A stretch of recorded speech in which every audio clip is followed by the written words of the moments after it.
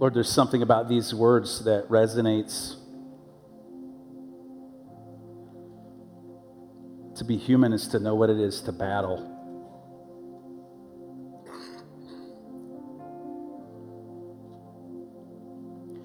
To be human is to know what it is to struggle. To be human is to know what it is to fight. And oftentimes, Lord, we battle, we fight, we struggle, and we feel like we don't win. We don't always know how to overcome the thing that we feel like is overcoming us. We just don't know. So thank you for these words that tell us it's not how we understand it. That's not how we fight our battles. We fight our battles because we feel surrounded, but we understand there's a bigger story. When it feels like we are overwhelmed and surrounded, the bigger story is that you surround all of that. And so right now in this moment, I pray by the power of your Holy Spirit that you would teach us how to fight that way. As we listen to your word, as we hear your Spirit nudge us and whisper to us and point us in a better direction, give us receptive hearts and minds. And may the words of my mouth right now and the meditation of our hearts in this moment be acceptable in your sight. Oh God, you are our rock and our Redeemer. We pray this and we say this in the strong name of Jesus, and all God's people said, amen. I want to invite you to remain standing with me. It's our practice to read the scriptures together out loud, and we stand out of reverence for God's word. So even if you're at home, I'd invite you to stand if you would, and I'll read this. Psalm 13 we'll be looking at today. How long, Lord, will you forget me forever? How long will you hide your face from me? How long must I wrestle with my thoughts and day after day have sorrow in my heart? Ever been there?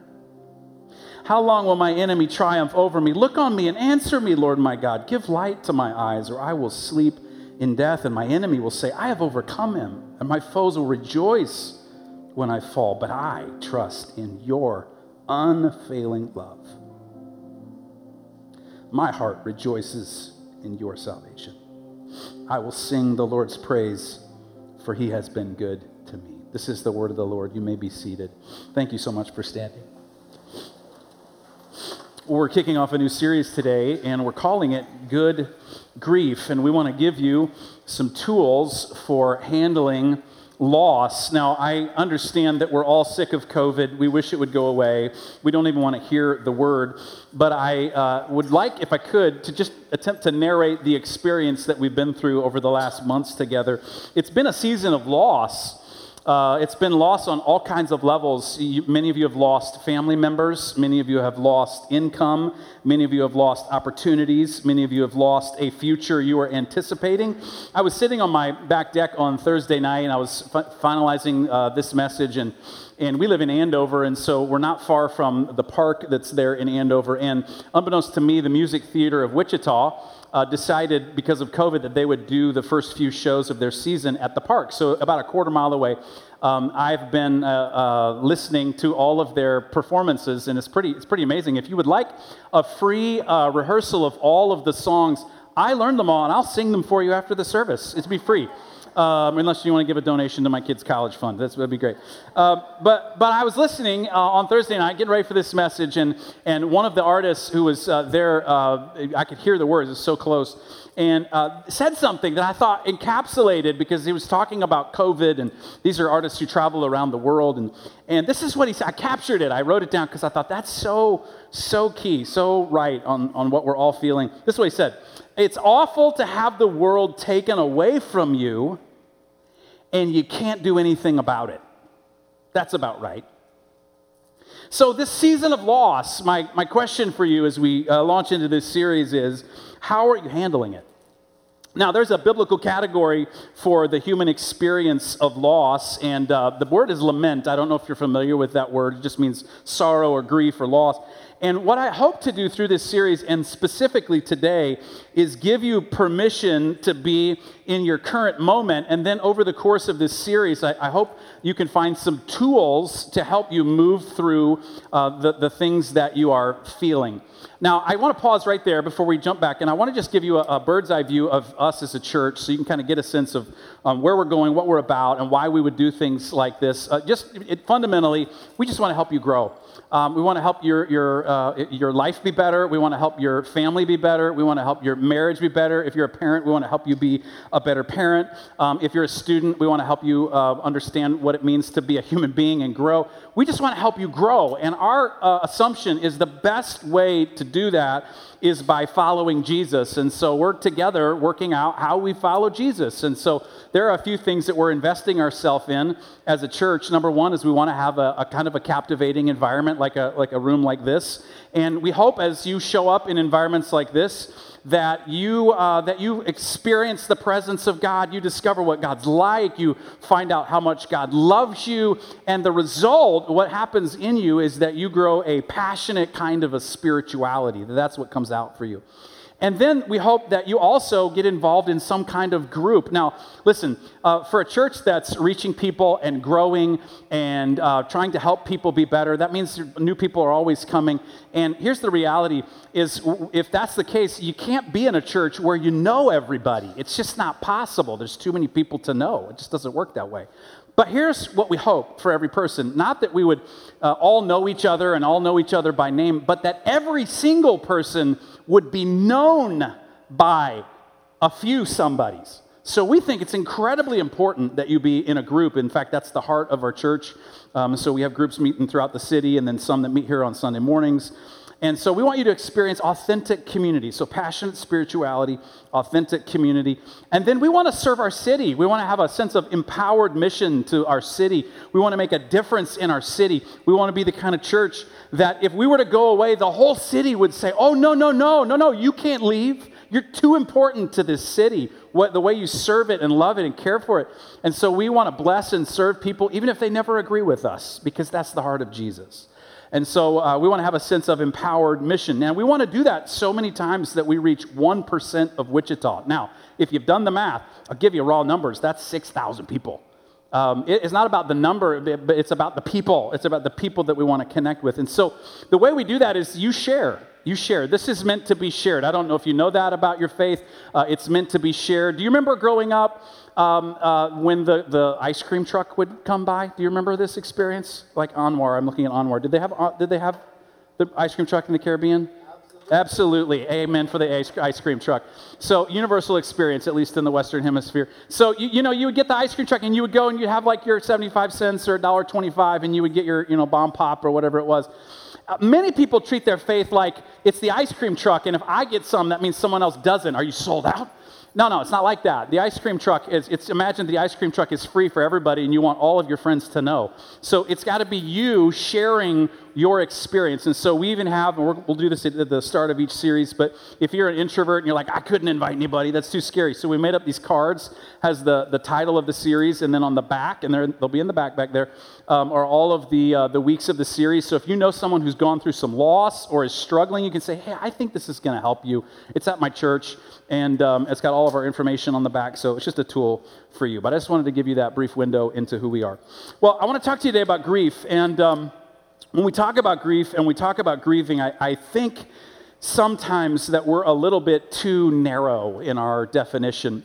We think about grief as something that happens to people who lose somebody, and it's definitely that.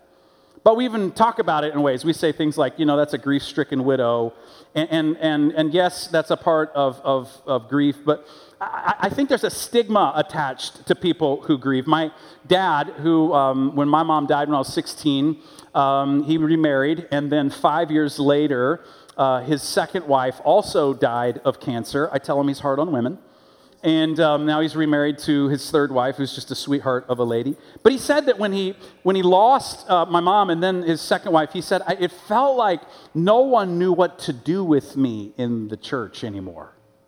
They didn't know what to say, and they didn't know how to treat me. And there's this stigma attached to grieving, and could we take the stigma away, because it's an icky word and it makes us feel funny.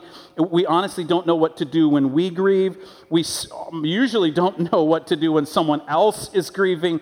It's this awkward kind of experience. And so if I could, I'd like to just kind of narrate what we have been through the last months together. And frankly, it's a 4-letter word, experience. And we said the word earlier. And it's a 4-letter, it's profane, it's loss.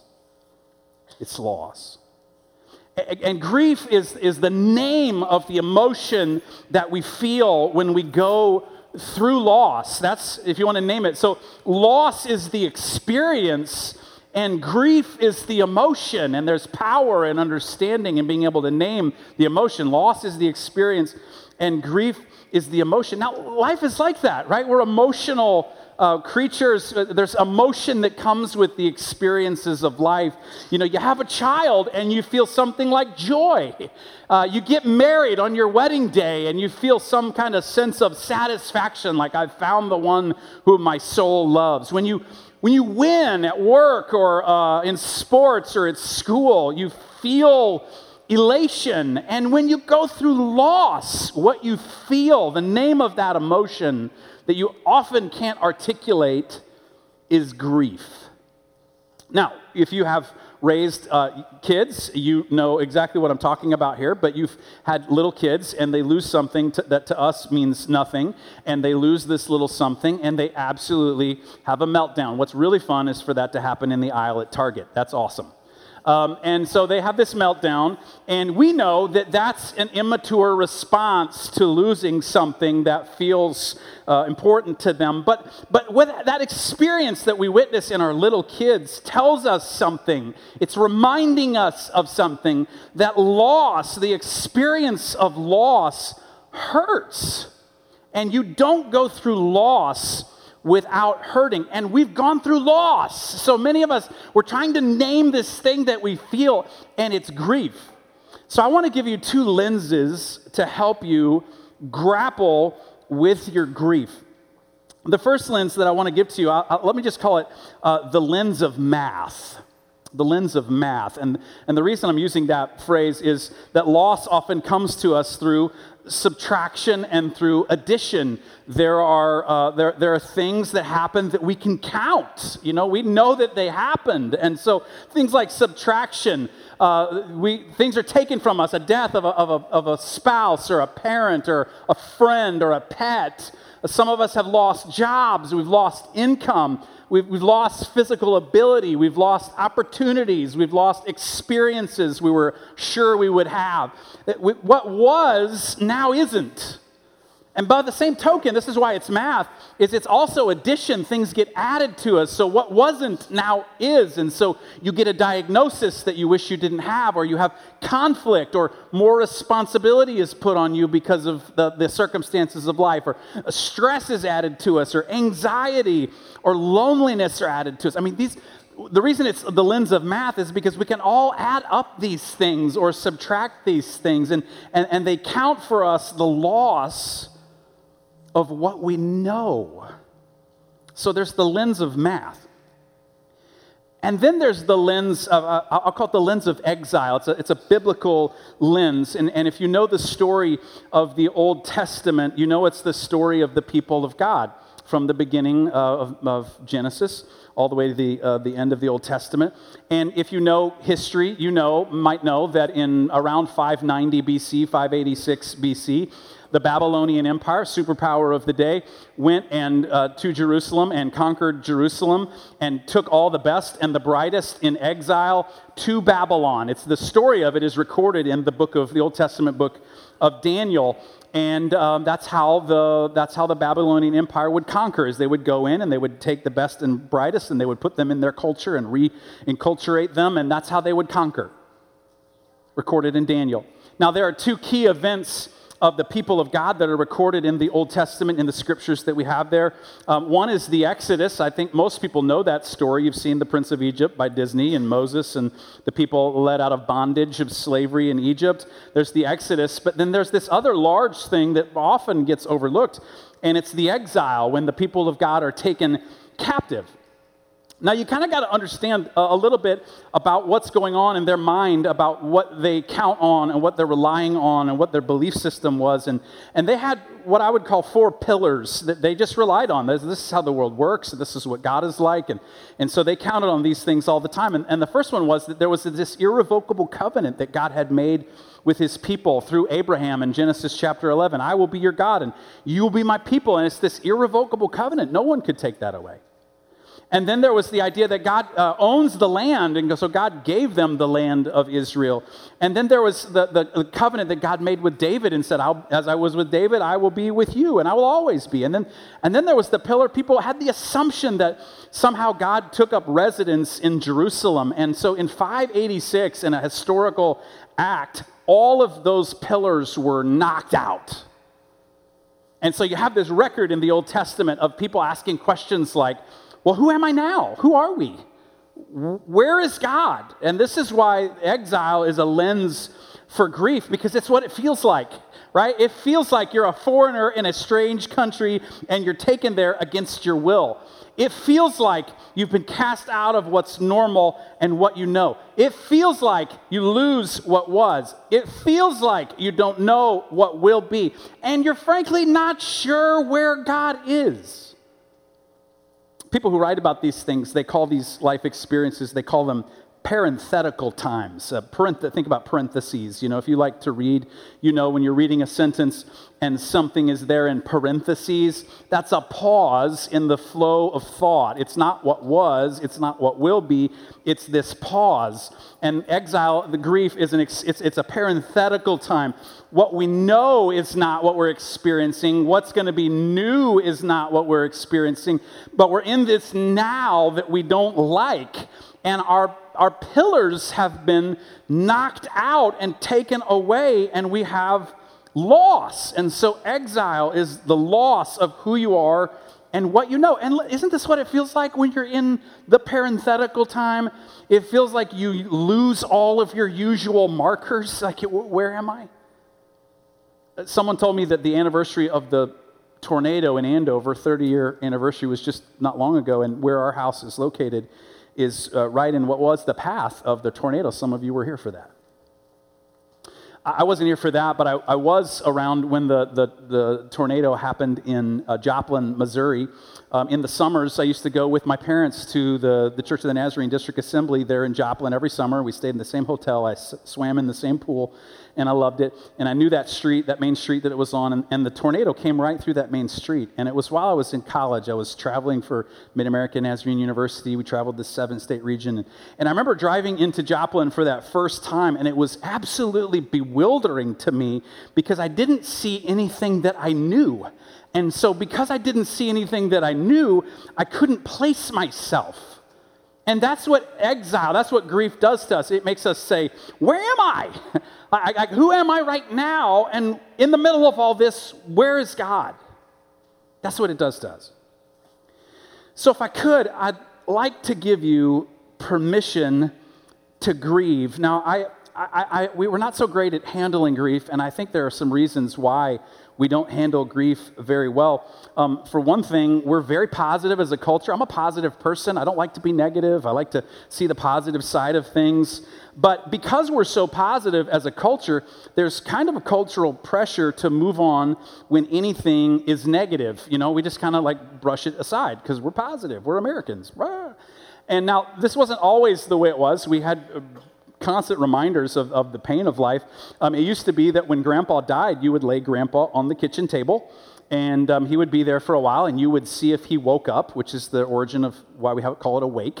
And all the kids would be running around the table and be like, Grandpa! And it was, everyone's face was in the fact that you would routinely face the pain of life. But as a culture, and I'm grateful for the industry now that helps people work through their grief, but in a way, it kind of pushes it off to the side so we aren't all forced to deal with it.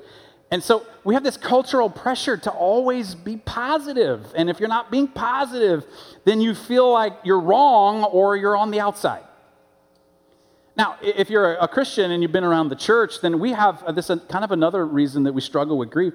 We kind of have a niceness culture in the church, and I mean, please be nice. I'm not saying to not be nice, but that means that we can't really say anything that's labeled as negative. You're not supposed to say that. You're not really supposed to feel anything that's labeled as negative. Like that. Don't express that. We want to be nice. And then we have some kind of bad theology about grief and what we do with it. Now, how do you get good theology? The way you get good theology is you pay attention to Jesus and you do what Jesus does and you think what Jesus thinks. But very honestly, you and I are fallible. And so oftentimes we have bad theology, or what my mom used to call stinking thinking. We just don't think right about things. And so when we have bad theology, it causes us to misunderstand our experience. And so we think, well, I don't think we ever say this explicitly, but it just kind of gets picked up in the air. Like you get Jesus and then everything is supposed to be settled and you don't struggle anymore. Like you get saved and the addiction goes away. You get sanctified and you're not depressed anymore. Or you know how to always make the right decision. And so we assume something's wrong with us if we're not getting that right. And so I think that we kind of assume that we ought to be what happened for Peter in Matthew chapter 14, where the disciples are in the boat and there's a storm and Jesus is walking on the water to Peter, and there he is above the circumstances, walking on the wind and the storm and the rage, and we're supposed to be like that. We're supposed to do what Jesus did, and we think that once you get Jesus, you're able to do that. But we forget, and I think this is the point of Matthew 14, that story there, is that Jesus walked on water, but Peter sank. And he walked for a minute, but then he sank, and thank God that Jesus was there to pick him up. I think that's the point of the story in Matthew chapter 14. But because we have this kind of bad theology about our experience, a lot of people have what I call trash bag theology when it comes to dealing with pain and grief. What's trash bag theology, Scott? What do you mean? I'm so glad you asked. So a lot of people treat it like this. They'll go, you know how you get a trash days Thursday at our house, and so you take the trash bag and you collect it all up and you put the scraps in and you put in the pork chop that you were positive you were going to eat as leftovers, but it stayed in the fridge for a week. Anybody else? And then you put it in the bag, and it kind of stinks. And we, in my house, we tell my boys, it's time for the trash. But what a lot of people do is they put it all in the bag, right, which is what you need to do. But then if this is the door to the garage, they open the door to the garage and they just throw it in there and they just leave it like that. Like, I'm so glad we got it. Oh, wait, there's more trash. Oh, well, I know what to do with that. I know what to do with that trash. I'll just put it through here and oh, yeah, that's gone. I don't have to worry about that. Oh, my gosh, what is this doing here?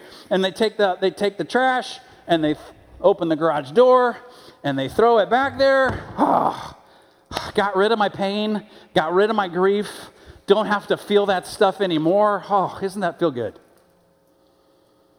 Now, what do we know if that was the way you treated the week-old pork chops? Well, it wouldn't be long if that was your approach, that every time you felt something, you just threw it through the door and closed the door. It wouldn't be long before you would be standing in your kitchen and you would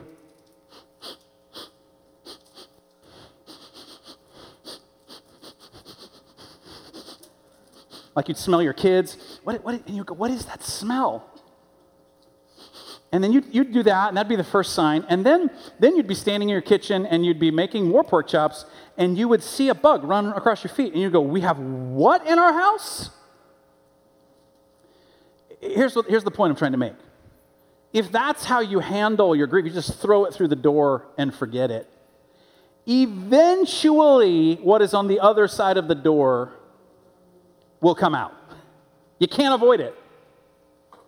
But we have this trash bag theology. We have this misunderstanding of our experience. And then at the same time, our bad theology causes us to misunderstand what God's like. Often in the Old Testament, and then again in the New, God's referenced as the God of Abraham and Isaac and Jacob. That was a father, a son, and a grandson in a line in the Old Testament. Starts in Genesis chapter 11. And it's a way to think about what God's like. He's the God of those people. And if you know those stories, Abraham left his father and his land, and he went to the place that God promised. And so Abraham is this example of a person who trusts God. In fact, the Apostle Paul, in his letter in Romans, he says, Abraham is the example of what it means to have faith in the first place. You trust God. And so we like that. We like that picture of God. God is the God of people that trust him. Oh, yeah, that's right. That's right, God. The God of Isaac. Isaac's the son of Abraham, and Abraham goes to sacrifice his son Abraham. That's a whole other sermon for a whole other time. But Abraham came from a pagan culture where you would routinely sacrifice things like that, and he thought that's what God expected. And so he lays his son on the altar, and God intervenes at the last moment.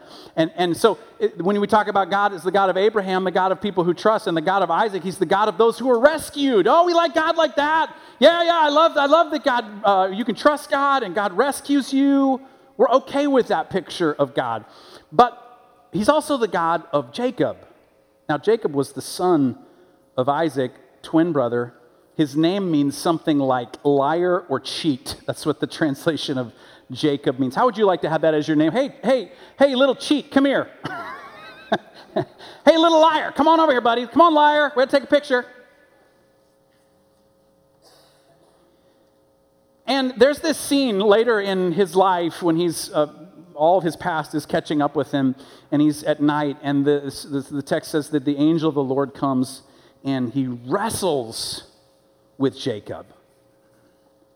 He fights with Jacob, and Jacob wrestles with the angel of the Lord all night long. And then in the morning when the dawn comes, he says, I won't let you go unless you bless me. You can kind of feel the guts of this guy. And then the angel of the Lord touches him in the hip, and he walks with a limp for the rest of his life. So we're fine with the God of those who, he's the God of people who trust him. He's the God of people who rescue. But the God of people who wrestle with him and demand things from him? What? The God of Abraham, the God of Isaac, and the God of Jacob. So I want to give you permission, and I'm getting to a point. I want to give you permission from God's word to grieve, to wrestle with God over what you're feeling, to ask God for God's blessing in the middle of the face of all of this difficulty that you're going through, this loss you're experiencing. Now, I could point out to you, if I could, just from God's word, because some of it, we just need permission to do this, and I want to show you that this is actually how God's word works, and that there's a pattern for it, a lament we're going to look at here in just a moment. But there's just the sheer volume of the literature that's written in the Old Testament, the what's called the exilic literature. There would be the book of Daniel, which is the story of how in the world, when you've been removed from, all the pillars have been knocked out and you don't know who God is, how do you live with integrity in a place where people are your enemy and against you at all points and times? And Daniel's a picture of how to do that. And if you've read the Old Testament book of Esther, or it's a literature of the exile, she's exiled, and the fact that God is, where's God? And the story of Esther says, God's with you. You just don't realize it. You don't understand it. Or Nehemiah, who rebuilds the wall, that God actually is going to rebuild your path.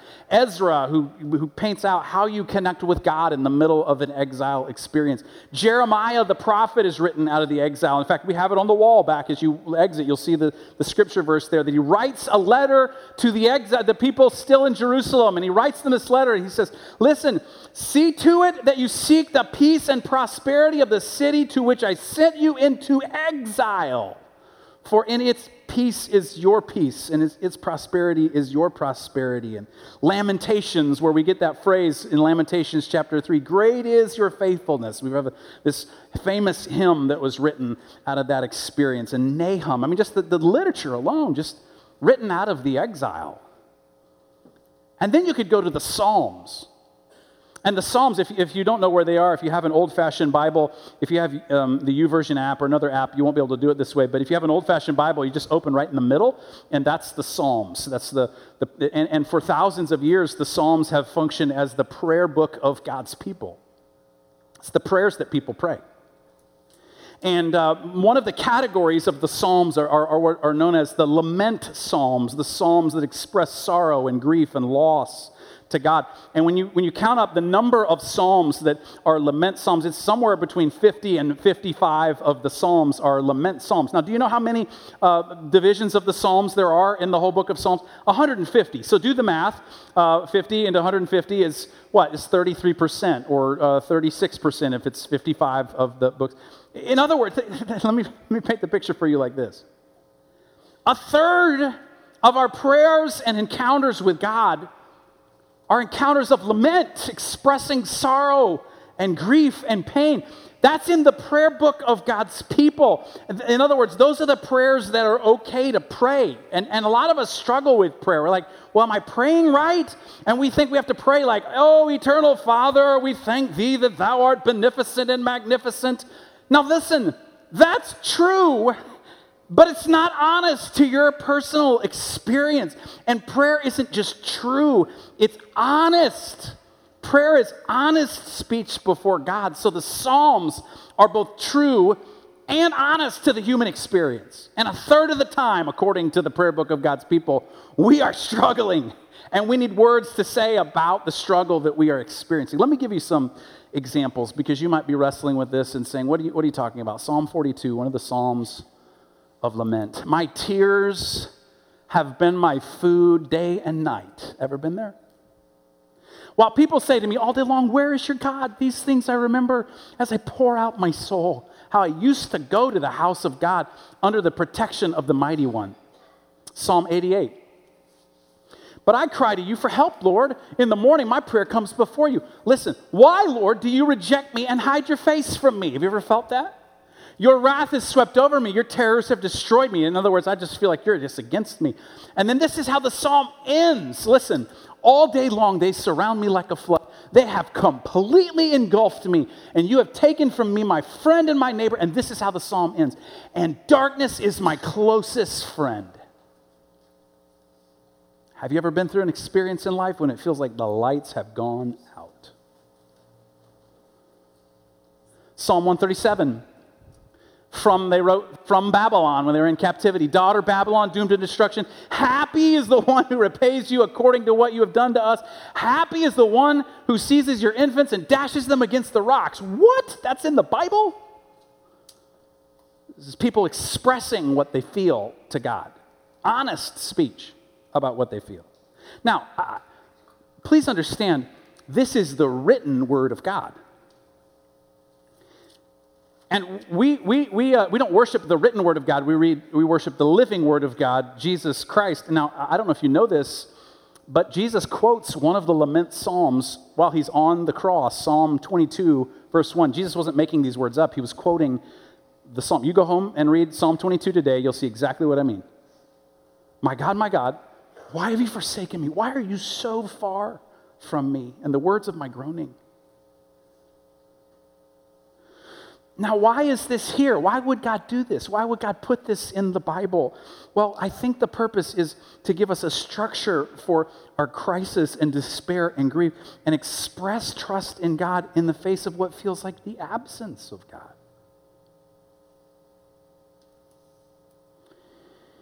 When we lived in Indiana, we had one winter night. My kids looked out the window. They were probably, they would have been, really young, and looked out the window, and there was this stray dog. It was a chocolate lab. What we found out later, a chocolate lab cocker spaniel mix. So it looked like a puppy chocolate lab. Beautiful little dog, and it came for whatever reason just to our door. No one was there. It was the middle of the winter. It was cold, and for a couple days, this dog would keep coming back to our door. Now you got to understand, I was the guy who said to my kids, I'm sorry, kids, I love you, but you're never getting a pet. I don't want to have a pet. I don't want to take care of a pet. I don't want to go visit a vet. I don't want to be the guy who buys a sweater for his dog and takes a family picture with it. I don't want to be that guy. So we're not getting a dog, right? So this dog keeps coming, and my kids made a little tent at one point, and they put blankets out there, and they got the dog with some food into the blanket and the tents. And yes, we adopted the stupid dog. And took a picture with the dog wearing a Christmas sweater somewhere in our Facebook. You can find the picture of this dumb dog. And we named her Brinkley. And Brinkley was a little bit of a train wreck. She was an anxious dog. And in fact, one day we lived on the street, just down the street from the elementary school. And so like police will do sometimes, the police officer would sit actually right in front of our house as kids would go by just to make sure they got there safely. And Brinkley had this habit of running after people she didn't know, and she would lick you when she got to you, but she looked like she was ferocious, and she looked like she was going after some kids, and of course little kids are scared of a dog. She's not big, but they're scared of her, and so the police one day tased our dog.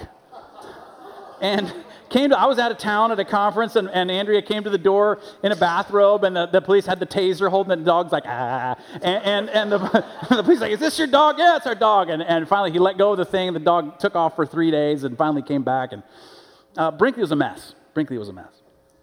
Well, but we finally have this dog, and my kids are starting to ask me, well, Dad, can we get other animals, And I finally gave into the pressure, and a couple of my kids really, really wanted a bird. And so we got, let me just paint the picture for you here. Brinkley was still is a chocolate lab Cocker Spaniel mix. Those are, if you know, those are what kind of dogs? Bird dogs. Now, I don't mean bird dog in the sense of like, hey, let's be friends. I mean bird dog in the sense of, hey, let me eat you. It's like that's the sense in which this is a bird dog, right? So you can see where this is going, right? So we have a bird, and we call the bird Bo, and Bo is there in our house, and the kids would get to where they would put their finger in the cage, and Bo would jump on their finger, and they would take Bo out, and they look, Dad, Bo loves us. And I remember I was sitting down in my office downstairs, and you know how when you're a parent, you learn to discern the cries of your children from when they're really young and they cry, you just run to them. But eventually you realize there are some cries that are just, I just want your attention. And then there are other cries that are like, oh my gosh, something terrible just happened. You know, as a parent, you know how to differentiate those things. So I'm sitting in my office, and I hear one of those cries that is the, oh my word, we better call the ambulance kind of cries. And I'm like thinking I'm going to walk out, and I'm going to see one of my kids' heads on the ping pong table. Like, it's like that bad, And so all three of my kids are witnessing this. I walk out. They've taken Bo out of the cage. I walk out as Brinkley lets go of Bo, and Bo drops dead to the carpet right in front of all of us. Like, I'm walking out at this exact moment right here. And my kids are just like, ah! If you want to contribute to their counseling fund, just see me afterwards. And so there's this bird, and I'm trying to figure out what do you do to help your kids deal with this kind of traumatic loss. So I said, you know what, kids, let's have a funeral for Bo. And so we made a box and put Bo in the box. We got a picture of the box we put Bo in here in just a second. Our first bird, Bo Marshall. And I didn't know what else to do. I didn't know how else to help my kids process it. So I got down off the shelf that book that you see there in the picture. It's known as the Book of Common Prayer. It's an Anglican prayer book. And in it are these rites, R-I-T-E, rites of expression for loss and worship services. And so I flipped to the pages where there's a funeral service. And I read through this organized, structured way to express grief. And we stood around this little piece of furniture and said goodbye to Bo. Now, why am I telling you that story? Well, I think that's what the Lament Psalms are. It's a resource given to us in God's Word that helps us deal with our grief and our loss. And so you're going to have to do a few things. You're going to have to give yourself permission to grieve. Now, God's already given you permission in His Word, so what are you waiting for? I understand for some of you this is very jarring, and you're like, well, wait a second. I don't know that I can say those kinds of, I feel them, but I don't know that I can say them to God. And it feels very jarring to you. My college roommate was Scott Dooley. Some of you have met Dr. Scott Dooley. He was the hospital administrator of the Wichita Nazarene Hospital in Papua New Guinea for a number of years, and he was here a few years ago. He and I were friends from the 7th grade on, and then we were roommates through college. And I remember one day, he was going through, I don't remember what he was going through, but we were talking about it, and then he said, let's pray. And my friend Scott said these words. He said, God, I'm so disappointed in you. And I got my eyes closed. I'm like, yeah, we're going to pray. And I went, what? It's like, can you say that? Can you express that kind of emotion? I was talking with another one of my friends in another time. I was talking about this experience of loss that I'd been through, and I was trying to sort it out. I talked to my friend multiple times about it, and I just kind of felt bad about bringing it up again. And he said something that was so life-giving to me. He said, would it be okay if you just recognize that you're grieving? Oh. Okay. So you have to find a way to process your pain, or you'll be stuck by it. Now, next week, we're going to talk about how prayer is a resource for processing your pain. But what I've discovered is that healing comes through revealing. I'm not saying it's instantaneous. I'm just saying that if you don't reveal, you don't heal. And so in a sense, I don't mean to paint such a stark image here, but you have to say it or you end up sealing it and you throw it through the door. And what I've discovered about that approach, where I'll just seal it up, I'll just suck it up, I'll just hold on to it, is that sealing leads to seething and souring. It's awful. But you have these resources that are given to you in God's Word to process your pain.